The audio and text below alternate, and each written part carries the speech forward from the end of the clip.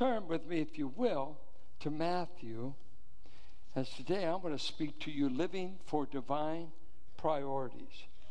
And I want to read 2 verses to you, and then we'll get ready to scan the whole chapter. Listen to Matthew 6:33. We've looked at God as a generous God. We looked last week at the danger of riches. They can be a lion that devours you, or water that drowns you. You just got to have the wisdom to know how to handle when God gives you possessions. But look at what Jesus says in what is said to be the greatest sermon, the most famous sermon in history, the Sermon on the Mount, Matthew 5-7. Listen to what he says in verse 33. But seek last his kingdom. But give what's left over to his kingdom. Give nothing to his kingdom. No, seek first his kingdom and his righteousness, and all these things will be given to you. Now, we'll have to find out what all these things are. Therefore, do not worry about tomorrow, for tomorrow will worry about itself. Each day has enough trouble of its own. Amen? Look at Proverbs as a cross-reference. Proverbs chapter 3. It seems like Jesus and wisdom hang out together. Listen to this verse. Chapter 3, verse 9. Are you there?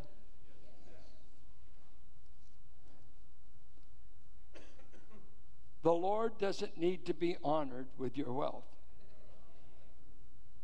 Dishonor the Lord with your wealth. Did they ever dishonor him? You remember Malachi? They offered him the lame, the blind, the diseased. And he said, you're giving to me what you wouldn't give to your governor. You're giving to me that what you wouldn't give to your best friend. You're giving me the leftovers, that which you can't eat by the law. You're giving me that which is rubbish. And he said, I wish you'd turn out the lights at the tabernacle and quit making it obnoxious to me. So here he says, honor the Lord with your wealth, with the first fruits of all your crops. And you say, ooh, I'm off there. I don't have any crops. Well, let's translate it with whatever you got, whatever your wages are giving you, whatever income God gives you. Then your barns, and you're saying once again, well, ooh, I'm glad I don't have any barns. Do you have a bank account? You got to think a little, translate this. Then your barns will be filled to overflowing, and your vats will brim with new wine. There's a theme I want to get over to you, and if you just remember the letter P, you might get it. God promises his provision, his peace, his power, and his presence to those who seek his priorities. God doesn't want to prosper you to seek just your priorities. If you seek God's priorities, he guarantees you his provision. He guarantees you peace. He guarantees to you power. Guarantees to you provision. He said, but I must be your top priority. I must be first in your life. If I'm first, you got it made. Other things will fall into place. Now, let's look at Matthew. Chapter 5, Christ begins to unfold that the kingdom he is offering is greater than the rabbinical kingdom the Jews knew at that time. That it's going to be different. It's not going to be based upon external religious things, but it's going for the heart. You hunger for me in your heart. You admit your poverty of spirit. You're thirsting for God. And he goes through and he tells them, I want you to be salt and light. My righteousness is greater than that the rabbis are teaching. They teach you, don't commit adultery. I'm telling you, don't even think about it. See, the law would stone you if you did the act. Jesus is going back. Your Christian life is lived between your ears before you do anything.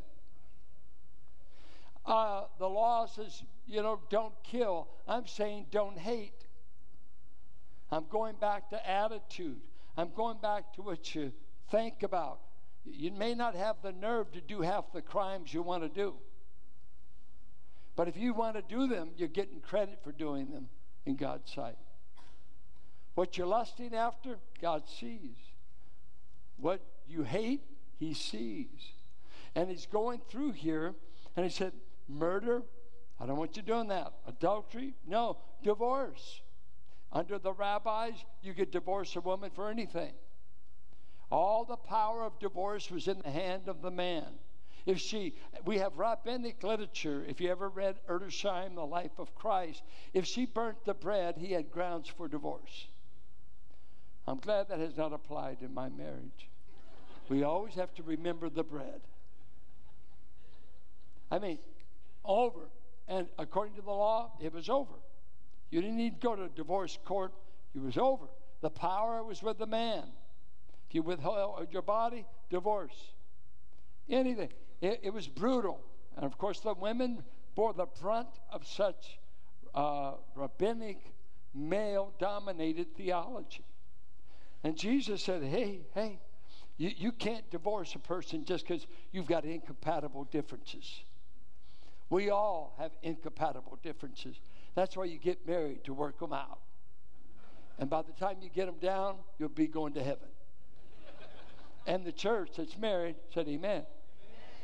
I just had a salesman, a young girl back in South Carolina. She said, are you married or happy? Whoa, I'm not going to tell you where I went. Okay. And so, eye for an eye. You shall not get vengeance. Don't take oaths. Love your enemies. Then he goes to chapter 6, and he said, if you're children of my kingdom, I don't want you to be a hypocrite. I want you to be good to poor people, but I don't want you to blow a trumpet when you give something to the poor. Don't be in open meetings where I give 1,000.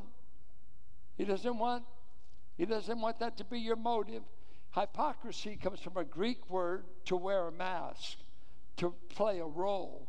Don't play religious activity. Don't try to look good.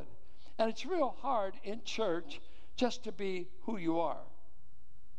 It's real hard in the pulpit because everybody holds you on a pedestal or they can't stand you, and you try to match up to everybody.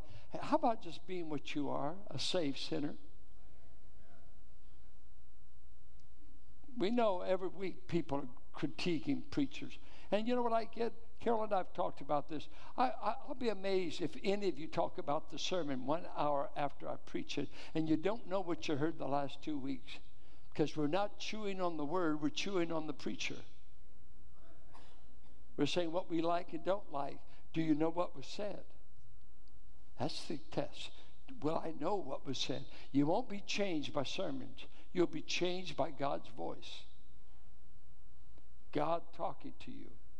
All right. We haven't got to the sermon, so don't get too quiet. You have no right to be that convicted. Let's keep going. He says, I need to teach my people how to pray. He picks up that verse 5. He said, I don't want you praying like the rabbis and people that are saying, Jesus, Jesus, Jesus, Jesus, Jesus, and vain repetition. Vain repetition. Praying the prayer wheel like in Tibet. Going through the rosary. Repetition. Repetition. You know, the Bible never tells you how long you should pray. It never tells you how loud you should pray. It didn't tell you how emotionally. He said pray. And what God's more interested in your prayer life is not the emotion or the length, but the categories you pray about. What do you pray about? And he said, let me teach you what to pray about. First thing you ought to be concerned when you pray is that I get to talk to my Father. And I want to hallow him. I want to treat him as holy and say, you know what, Lord, I showed up because I want your kingdom first. I want your priorities first. I've come to talk about you first. Some people don't pray unless they do this. It's gotten so bad, we started praying. It got that bad. What about it got so good I had to pray? I'm talking to a father. I'm going to my Father. I told the men yesterday, the Lord told me to ask my wife how I'd be a better husband, and I was a little shocked that she had some suggestions. I thought she would just say, honey, you're the world's best. No, since you brought it up, let me tell you. And she's been sharing with me a little thing that she read in an article that said every marriage needs 7 good hugs a day. 7 hugs a day. Think of that in your prayer life. Do you hug God 7 times a day? Do you just tell him you love him? That he's there. Well, Jesus said, I got to teach people to pray. You don't know how to pray when you get saved. You don't know how to pray. How many of you prayed today, give me daily bread? Now, daily bread then see, we've got Costco and Second refrigerators. They depended every day on getting enough to get by. There was no meat in their diet. It was all grain. So they made what you would think of as like a tortilla, or maybe think of pizza dough, because they didn't have access to meat as a whole. Grapes, they'd get that, figs, and grain. And talking about praying for daily bread, have any of you ever had to pray for daily bread? Let me read something to you. I was looking up something, and my sister, she wrote a book, and I looked up something, and anybody alive in 1936? Okay. Well, she's writing 1936. My folks came from Kansas to Visalia, California. And this is what Hazel writes. This is 1936. It was during this time Mom and Daddy were chopping cotton for 75 cents a day. Not an hour, a day. And by the time David came, they put him on the cotton sack and pulled him in the field because they couldn't afford babysitters. How many of you ever made 75 cents a day? Okay, so my folks were considered white trash that invaded California. As Stromback said, they're the grapes of wrath people. They had a sign that Ken Burns said over the theaters that they use a racial slur for black people, and they said, these black people and the racial slur, and Okie said here. That's what California, good old liberal California, thought about my people. We don't want you. We don't want you if you're from Alabama, Arkansas, Oklahoma, Tennessee, Virginia. Stay out of our state. You're white trash. You're grapes of wrath people. You don't bring anything but hunger. We don't want you. So they put the LA police down in Needles, California, and started charging them when they came over the border and they had no cash. So she's writing of these people. She said, I remember them saying how they would stop to rest for a minute, leaning on their hoes and looking up at the snow-capped mountains of the Sierras and drinking in the beauty of their new home. Granny Pryor, David knows her, would see to Paul and me, and this continued for the summer. Get this now, get this. During that summer, Mama took a few cents of their pay and bought a new serving bowl from the 5 and 10 store for a kitchen. She was so proud of that bowl. I could remember how happy I was because Mama had got herself a new bowl. Remember, she'd been forced to dispose of practically all of her things when they made the move. She only had one drum full of personal effects left in El Dorado, Kansas, to be shipped when they could afford it. So this was Mama's red letter day. She got a new bowl from the 5 and 10. Do you think those kind of people could pray for daily bread? Have any of you nearly starved? He tells this story. Around 9 years old, my dad was working in Washington. He'd go to Washington, Paducah. When the iron workers got rained out on the West Coast, he'd go to other states to work. There was 5 of us at home. David was 9 years old. My mother got a hold of him. David, you're kneeling with me in the front room. We have no food in this house.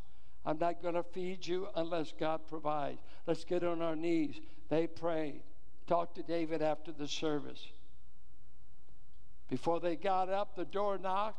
The food was there. They fed our family for another week. Learn to pray daily for food. And don't become arrogant because you got 3 refrigerators and you got a Costco card. Remember where you came from, Israel. For when you get vineyards you didn't plant and wells you didn't dig, you're going to forget me. We're battling against people who are prosperous in America who at the same time are forgetting God. Because poverty has a way of getting your attention. It did for thousands. Well, he wants to teach us to pray. Most of us don't know how, so you got to attend the Jesus seminar. And he teaches us how to pray. Then he teaches us something else that's a lost art. He taught us people how to fast. And I seldom meet a Christian that fasts anymore. I grew up with people that fasted and prayed. And Jesus said, you should do this fasting not while I'm with you, but when I go back to heaven, I want you to fast and pray. When's the last time you lost a meal because you were pursuing God?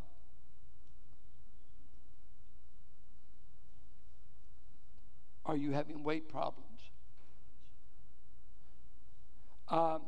Then he goes into something after fasting. Do not store up for yourselves treasures on earth. Now this is right in the middle of his sermon. And this, sure enough, see, I got the red letter edition this morning. This is Jesus talking. Do not store up for yourselves treasures on earth, where moths and vermin destroy, and where thieves break in and steal. But store up for yourselves treasures in heaven, where moths and vermin do not destroy, and where thieves do not break in and steal. For where your treasure is, there your heart will be also. There's a great principle. Money, heart, they hang out together. Money, heart. If I see where you spend your money, I can tell you what you love or what's on your mind the most. Money, heart. Now, Jesus said, wherever you put your treasure, your heart will follow. Okay, but it's heart, treasure. We spend our money, we spend our time, we spend our energy on the things that have captured our heart, right? I didn't hear you. Right? Dino Ledesma and I, a dear brother in this church, gave us tickets to a Warrior game. More of you should do this. But anyway, this brother gave it, and we went there, and we were kind of in kind of a nosebleed section, but we were up there. And while we were there, we noticed 3 Latino men came in, and one looked a little bit older. Come to find out, it was the dad who had driven out from New Jersey to be with his son that lived in Sacramento, and he brought his other son because the boy in Sacramento was going to give dad a birthday gift, take him to a Warriors game. Okay? They're going to the game. Dino and I are sitting there. Pretty soon, Dino and I noticed, said, man, they keep standing. It was like in the hallway. We said, we went and said, hey, man, when do you, where's your seat? Where are you going to sit down?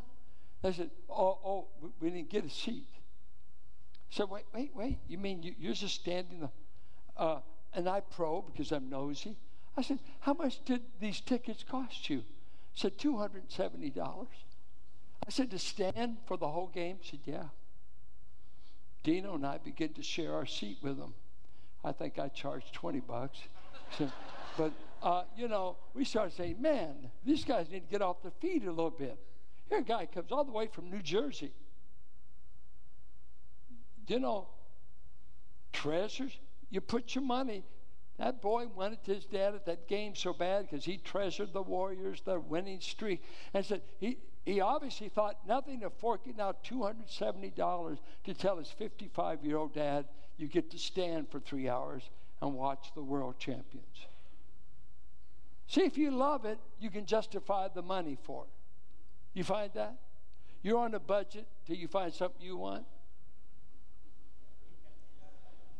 Oh, got quiet. Then it says the eye. Why does he go to the optometry department? He's talking about treasure. Now it says the eye is the lamp of the body. Okay. All light to the body comes through the eye gate. Okay. If your eyes are healthy, your whole body will be full of light. Right? If I'm nearsighted, if I got cataracts, if anything messes. But if your eyes are unhealthy, your whole body will be full of darkness. If then the light within you is darkness, how great is that darkness? Is he talking about your eyes? No, eyes is a Hebrew idiom for perspective, outlook. If your outlook is unhealthy, you won't see things right. Outlook, prejudice, racism, class play, the way we view people, the way we view, some are negative, others are positive. Some are racist, and if you got the wrong pigmentation, and there is no wrong pigmentation, but in their worldview there is. I can't stand, your eyes are unhealthy. You can't see right. Now, Jesus just talked about money. Now he's talking about your outlook. Now watch what he says. He didn't just start talking optometry off the cuff because Jesus is wondering. He said, how do you view things? Now watch what he says. No one can serve two masters. This sounds like a contest. Either you will hate the one and love the other, or you will be devoted to the one and despise the other. You cannot serve God and money. Wow, lighten up, Jesus. Give us a few more alternatives. No, he said, it's one of two worlds I'm talking to you about. These are religious Jews listening out on the mount. The way you view things, either God is first or money is. They can't both be first. Who's first in your world? Who's first? Now he said, let me give you a cure to the human disease called worry. And he's going to give you 7 reasons why you should not worry. Are you interested? We save you a lot of money now. No more Valium. No more pills. This will cure you. I know. This will cure you more than a pill. Because when you wake up and the pill has lost its effect, you'll still be worried. Okay. Hold on. This crowd is so sleepy. See, you get ruined. You hear Matt, he's nice. Larry's nice. I expect antiphonal preaching. Get with it. Kind of nod heavy if you agree. If not, I'm going to go longer. No, you're going to be penalized. Okay, I want us to see 7 reasons why he doesn't want us to worry. Therefore, I tell you, do not worry about your life, what you will eat or drink, or about your body, what you will wear. Is not life more than food, and the body more than clothes? Number 1, I don't want you to worry about externals like food and clothing, because I care about you. And you are more than what you wear, and you are more than what you eat. I care about you, your thinking, your well-being, your health, I think about every aspect, your future, your past. I care for you. I'm not preoccupied with your wardrobe and your diet. I first of all love you. I care about you. Okay, let's go to the second thing. Verse 26. Look at the birds of the air. They do not sow or reap or store away in barns, and yet your heavenly Father feeds them. Now he uses a rabbinic teaching tool, lesser to greater. Are you not much more valuable than they? Aren't you more valuable than flowers? Flowers don't worry. Birds, I've never seen any of my birds taking Valium. I get mad at them every year. I only get a few apricots. I'm about to cut the tree down. We're just not getting apricots anymore. But what bugs me, by the time I get 20 apricots, 2 squirrels come and 13 birds. And I'm saying they don't pay my water bill, they don't fertilize it, and they don't worry. And God feeds them. Did you know God feeds every bird that's on the earth? Have you ever seen National Geographic when you see 1 million birds fill the sky? So I wonder what they're going to eat tonight. They hadn't even thought about it. And you're over here worried. We've only got 10 pounds of meat and 5 gallons of milk. What will we eat? Or you've only got 5 years worth of clothes collected. What will I wear? We're strange people. Notice verse 27. Can any one of you, by worrying, add a single hour to your life?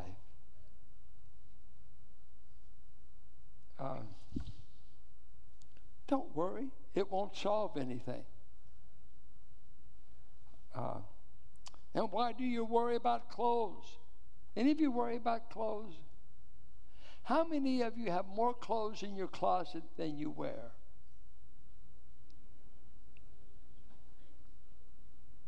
Anybody, most of you are existing on one pair of shoes. How many are down to one pair of shoes? Go. What, one pair? How many are up to 10? How many got more clothes than you can wear in a month? Yeah. But you know what? I don't have anything to wear.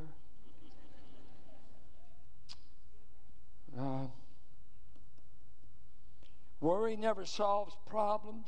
Verse 29 through 30, he says, I tell you that not even Solomon in all of his splendor was dressed like one of these. If that is how God clothes the grass of the field, which is here today and tomorrow is thrown into the fire, will he not much more clothe you, you of little faith? Worry feeds on little faith and not aware that you have a Father.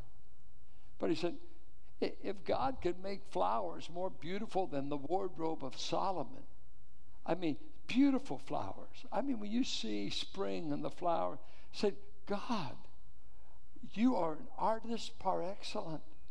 You are an artistic God. The beauty, even a peacock, all those colors. But you didn't die for peacocks. You didn't die for flowers. If I go to Muir Woods, I don't get down and start worshiping the redwood tree. I worship the God that made it. The God that made it. I worship the God of this vast variety of color and everything. And he said, hey, if I could expend all this creative beauty on flowers that are prettier than anything Solomon ever wore, won't I take care of clothing you? It's a small thing for me to do. Why are you worried? He says in verse 31, so do not worry, saying, what shall we eat? Or what shall we drink? Or what shall we wear? For the pagans run after all these things, and your heavenly Father knows that you need them. There's two kinds of people. If you don't have God as your Father, you need to worry. You're headed for the lake of fire. A man or woman without God is going to the lake of fire. Is that true? Is the wrath of God being displayed to all who are holding down what might be known of God? He said in Romans 1:18, a present tense verb, the wrath of God is being continuously revealed from heaven right now, throughout the world against all men that are holding down what could be known about him. Sometimes we get sloppy. We say, well, God loves us all. He doesn't love us all the same way. What does it mean when he says he hates the wicked? Does God hate the wicked? I want to hear it verbally. I can hear it a little bit. Does God hate the wicked? Yes. But here's a favorite line we use. God hates the sin, but he loves the sinner. Well, what goes to hell, the sin or the sinner? God doesn't love everybody to the same. He's good to all men. He gives them rain, seasons, pregnancies, prosperity. He gives many things. But the wicked man, according to Psalm 1, he is like the chaff that is blown in the wind. And when he comes before a just God, he will not stand. For this God of John 3:16 will say, depart from me, you wicked man, that would never take my son and would never take me serious. Depart. This is an awesome, fearsome God. And he says over here, I don't want my people worried like pagans who have no true God, who have no heavenly Father. I want to ask you, people of God, do you have a heavenly Father in the third heaven? If you do, why are you worried? If you don't, worry. It might get you to come to Christ. I just listened to R.C. Sproul. He was telling John MacArthur, he said, you know what? I just had 2 grown men in my church just came to Christ. And he said, guess what? They came because they were scared to death of eternity. And then Sproul made sure, he said, and I baptized them as adults. They had a debate. Do you baptize infants? Do you have a heavenly Father? He said, if you do, it's an insult to worry. Can your Father take care of you? What did your Father think of you before you were born? You said, well, he didn't even know I was right. Oh, yeah. God starts out thinking in eternity. Did you know what?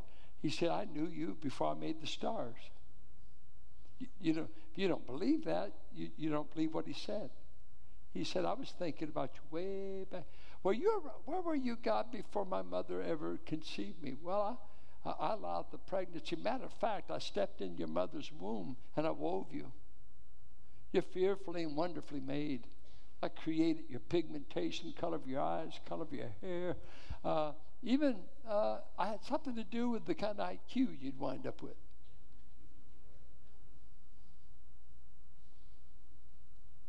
I've got a heavenly Father. Then he said, no, not finally. Third, he says, if I'm first in your life, I'll give you everything you need. I promise to meet every need you have if you'll put me first. I'm your first priority. Your kingdom, your righteousness. If you put me first, I'll see that those things the Gentiles who do not know me are worried about, I'll take care of it. I'll meet that need. Now, sometimes let's ask ourselves, what do you have to give God? Some of you might say, I have no money. I'm sorry you don't, but that won't make you exempt. You have only 3 things to give God. 3 things. Your body, your time, and your possessions. Number 1, let's ask this question. If God's first. Is God first in your life? Well, let's answer it this way. How much of your body is he getting? Does God use your body? Do you make your body available? What's he doing through you? Anything? He wants your body. You remember he said, present to me your body. I want to use your body. Oh, you were bought with a price. You're not your own. Therefore, glorify God in your body. What are you doing with your body that says God is number one? We should never have to beg for you to serve. See the problem with money, evangelism, service, and why we beg so many times saints to do it. It's hard to get you to serve a God you don't love. It's hard to serve a God that you're not making first place in your heart. No. People that he is first find a way to use their body to promote him. They find time to promote him. But what's first in your life? What's first? What's first? Then time. Let's ask about time. Everybody's busy. If you live in the Bay Area, that equals busy. May not be going anywhere, but you're busy. I talk to retired people. How you doing now that you're retired? I'm tired. I'm busier than ever. What are you getting done? Nothing. But man, I'm busy. I'm so busy. Yeah. How many times you shop a week? Oh, about 4 times. I need exercise. Well, you sure doing a lot of shopping. Is that what life's all about? Malls, spending? And I'm busy. Yeah, I know. We went to a church called High Desert Church down in Southern Cal, and they have a goal. Get this. The goal for their members. It's called the 5-hour goal. You ready? Here we go. Now, these are born again, blood-bought, hell-canceled, going to heaven people. They have this goal. If we can get them to commit to 5 hours a week, we feel we have done a great service for them. Please break it out for us. I'm a little, what's that mean? Well, they ought to attend at least one worship service a week, and we give that credit for an hour and a half. Boom. Showed up for worship. You got here, you know. And some of you come in so late, you've only worshiped about 30 minutes. Because you got to get a donut and hang out in the lobby. Now, if it was your job, they'd fire you. But because it's God, you can drag in.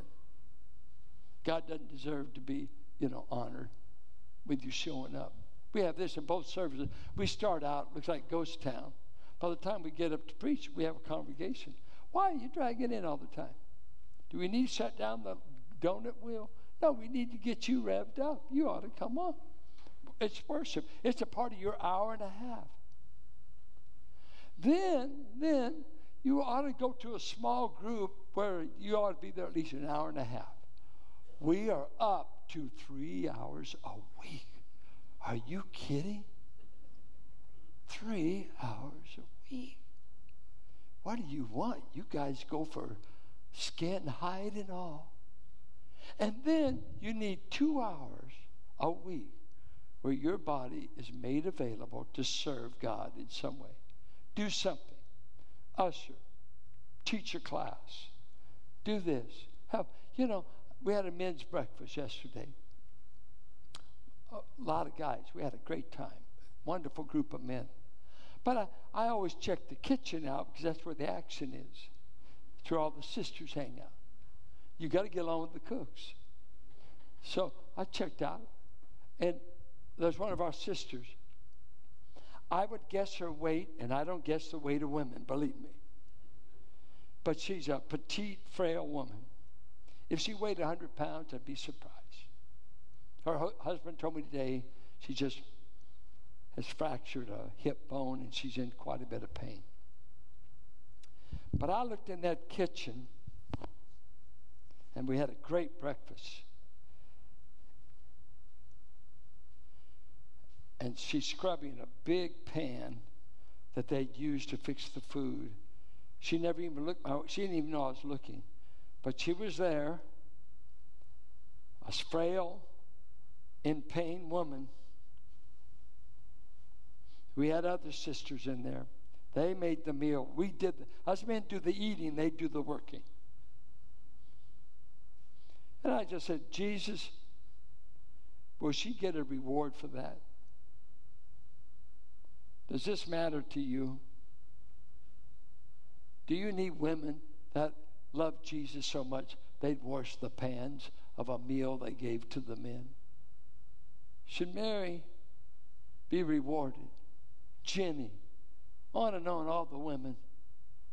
Kathy Rasmussen, been living with cancer for years, out there serving.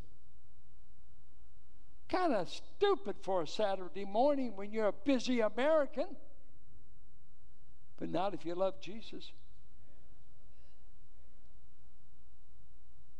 This missionary is working in a leprosarium, and a newspaper reporter came to them and said, you know what? I wouldn't do what you're doing for $1 million a year. And the missionary said, I wouldn't either, but I'd do it for Jesus. Is there anything you're doing that Jesus is the reason? Where is God first? And then let's take our possessions. Possessions. Whoever taught you how to give? Grant Pinkston's a wonderful giver. He supports missions. He supports this and that. And I asked him one day, I said, where did you learn to give? He said, my dad and grandpa. They showed me how to give. You know where I learned to give? This girl in 36 that my sister, she set me down at 15. I decided for sure enough I'm going to live for the Lord. She said, come here, Philip, sit down. And being the oldest, believe me, she knew how to take charge. Sit down, sit down. I want to show you something. And she had a wallet. She was prepared. And she just put out $1. And then all of a sudden she threw out a dime. I'd say, Philip, I want to teach you to give. I said, well, when do you start that? She says, now. I didn't have any money. She said, from now on, out of every $1 God gives you, you give him 10 cents minimum. I said, well, I haven't even prayed about it. She said, you don't need to pray about it. You need to do it. We couldn't even spell tithe, friend. Don't tell me about tithe. I know all about tithe, and I know what he did with Israel. What percentage do you want to start with? 1? Let's measure what you give to how much he gave. Then settle your amount. You know what? I've never had givers ever complain about preaching on giving because they're doing it. It's all you folks that are sitting on your hands and your wallet. You're the ones that ought to be convicted. Don't come up and correct me about preaching. Don't you do it. Because I'm saying, you're a stingy non-giver, aren't you? Tell me what you give. Tell me what you give. It's the givers who tell me to speak on giving because they want you to be blessed. And she took that 15 years old, and I've kept all my ledgers. I've got them in my file. I've got my giving ledgers from 15 to 74. And I've been waiting for God to fail. And you know what? I can't keep up with his goodness. I can't keep up his goodness. And then what? My sister, let me tell you, I got a sister. She's in heaven now. You got to put up. If you didn't know her, you've been robbed. One of the finest people you'd ever know. She taught us boys. She was the great example. My dad was backslid. My sister wasn't. She lived for God. My sister taught me morals. She told me, I'd take her when I wanted to buy a gift for Carolyn. Hazel picked the right blouse so I looked good. She knew how to make me look good. My sister taught me how to date. My sister who never married. But she taught me Proverbs, taught me dating. And then she taught me giving. When I got my VW as a graduation gift, we went out with a bottle of Wesson oil. She said, we're going to anoint this car and we're going to dedicate it to the Lord. Anybody ever do that? No, you haven't. You wouldn't buy the Wesson oil. She did. Boy, we laid hands on it. Guess what? 3 months later, I rolled it. I rode on Highway 4 outside of Brentwood. Guess what? Everything on the VW caved in except the roof over my head. I walked away from it with scratches. Found out I needed glasses, but it didn't kill me. because we'd already dedicated it to the Lord. Are you following me? We're talking about folks that had little or nothing, but you better give it to God first. And then my brother's the executor of the will.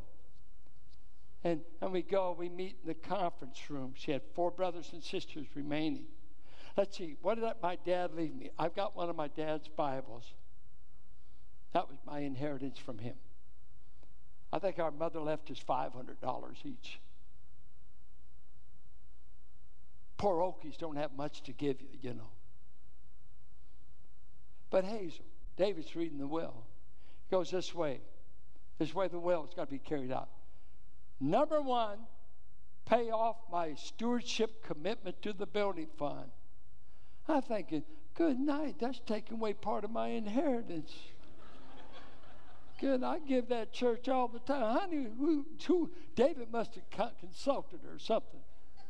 And then the girl that graduates on Friday, and the principal of Richmond High told my folks, your daughter tested genius, went to work on Monday for $1 an hour for Greyhound and had to catch a ride because she didn't even know how to drive, but she paid half for all my folks' cars because she didn't want them to be white trash poor. So she said, Daddy, I'll pay half on all the cars, though you get to drive them. And then she leaves all of us kids more money in any inheritance in her life, and she never made over $50,000 a year in her life. She's just secretary, you know. And then when she's 74, I finally fired her. Said, Hazel, you must retire. You must retire.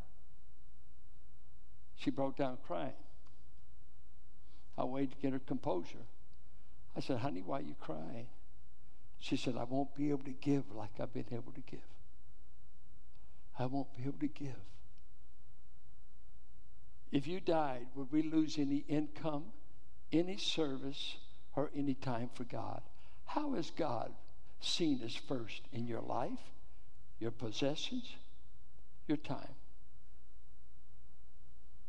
That's all you got to give. If you don't have money, you got time. You got a body. And let me tell you, on these bodies, one bout, one doctor's visit might say it's over.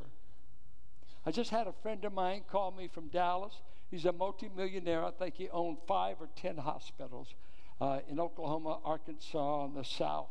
He had 2 jets. He flew around to all these hospitals. Paul was a wealthy, wealthy man. 76 now. Wonderful. Graduated from SMU, was a lawyer, and just a wheeling dealer in finances. And he's talking to me. He's just lonely. And he started telling me about Elsie, a wonderful wife who'd become a school teacher. He said, Phil, it's been hard these last 10 or 12 years. I said, what's been so hard? He said, well, Elsie came down with Alzheimer's. And for the last 10 years, I've taken care of her. I had to move into my mom and dad's house because I lost everything in bankruptcy. I had to move in my mom and dad's house. But I took care of Elsie. But for 7 years, she had Alzheimer's. And the last 3 years, she's been in hospice. So for 10 years, I've just taken care of Elsie. And he said, now that she's died, I'm taking care of my sister who has type 1 diabetes. And I'm her only caregiver. He said, God certainly stripped me of everything, but I still have him. He took Elsie's health, her life, and now my precious sister. You see, you can all evaporate so quick. What are you going to do with him while you can? While you have help? While you have the time? And you young people, I'm amazed at how many young people are busy getting nothing done. And he said, remember your Creator while you're young. So I ask you this week, in your small group, just weigh out this. Take your life. Be honest. Does God get 5 hours a week out of you? 5 hours. There's your time. Come on, 5 hours. Is that it? Does God get, what percentage do you give to God, or even think about it? Oh, we want your money. No.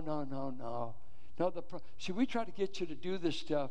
We want your heart, and only God could be worthy enough to get your heart. And when he's got your heart, he gets your body. When you give him your heart, you give him your time. When you give him your heart, you'll share all this fleeting riches we call possessions. It won't be a big deal. Because when you fall in love with him, he's not a burden to serve. I said he's not a burden to serve. But if he's not, every time we mention anything that calls for response, oh, there they go again. Oh, keep it. Keep it. Only you that love God. I'm going to a 97-year-old woman's funeral on Saturday in Fresno. That was a little tornado in a body that preached. She ruined every sermon I had on women preachers because she preached the night I surrendered my life. Oh, she knew I want to live for Christ. I can't give him enough. She just finally died and flew off to heaven. It's going to be wonderful getting to heaven. We're going to walk on stuff people lust to kill and to have. Gold means nothing in eternity. You know, I know some people wise about money and stupid about eternity. They know every way to make a dime. And they're building bigger barns. And that night, God says, I'm going to call you home. Who gets the barns? Who gets the barns? Our Father, I thank you that you've given me a body to serve you with. I thank you that you rescued me young so that I could give you the rest of my time pursuing you, pursuing the God who pursued me. And I thank you, Lord, coming from such poor roots. I've watched my brothers and sisters, all of us, have 100 times more than our parents ever did. You brought us from a mighty long way. We're the weak folks. We're the folks that surely you could not look better by attracting so many weak, poor, beggarly people. But you said, I'm going to save them. I'm going to let them come to the King's table and spend eternity with the King. My. I'm not going to share a room in heaven. I'm going to be in the room with Jesus forever. Money couldn't buy what you gave us in Christ. Oh, that will be glory for me. As I sang this morning, it is joy unspeakable and full of glory, full of glory. Oh, and the half has not yet been told. You are a wonderful Savior. It's not a strain to serve you. Let us serve you better with the time we have, and let us rejoice that we know you. And all your people, if they believe it, said amen. Amen. God bless you.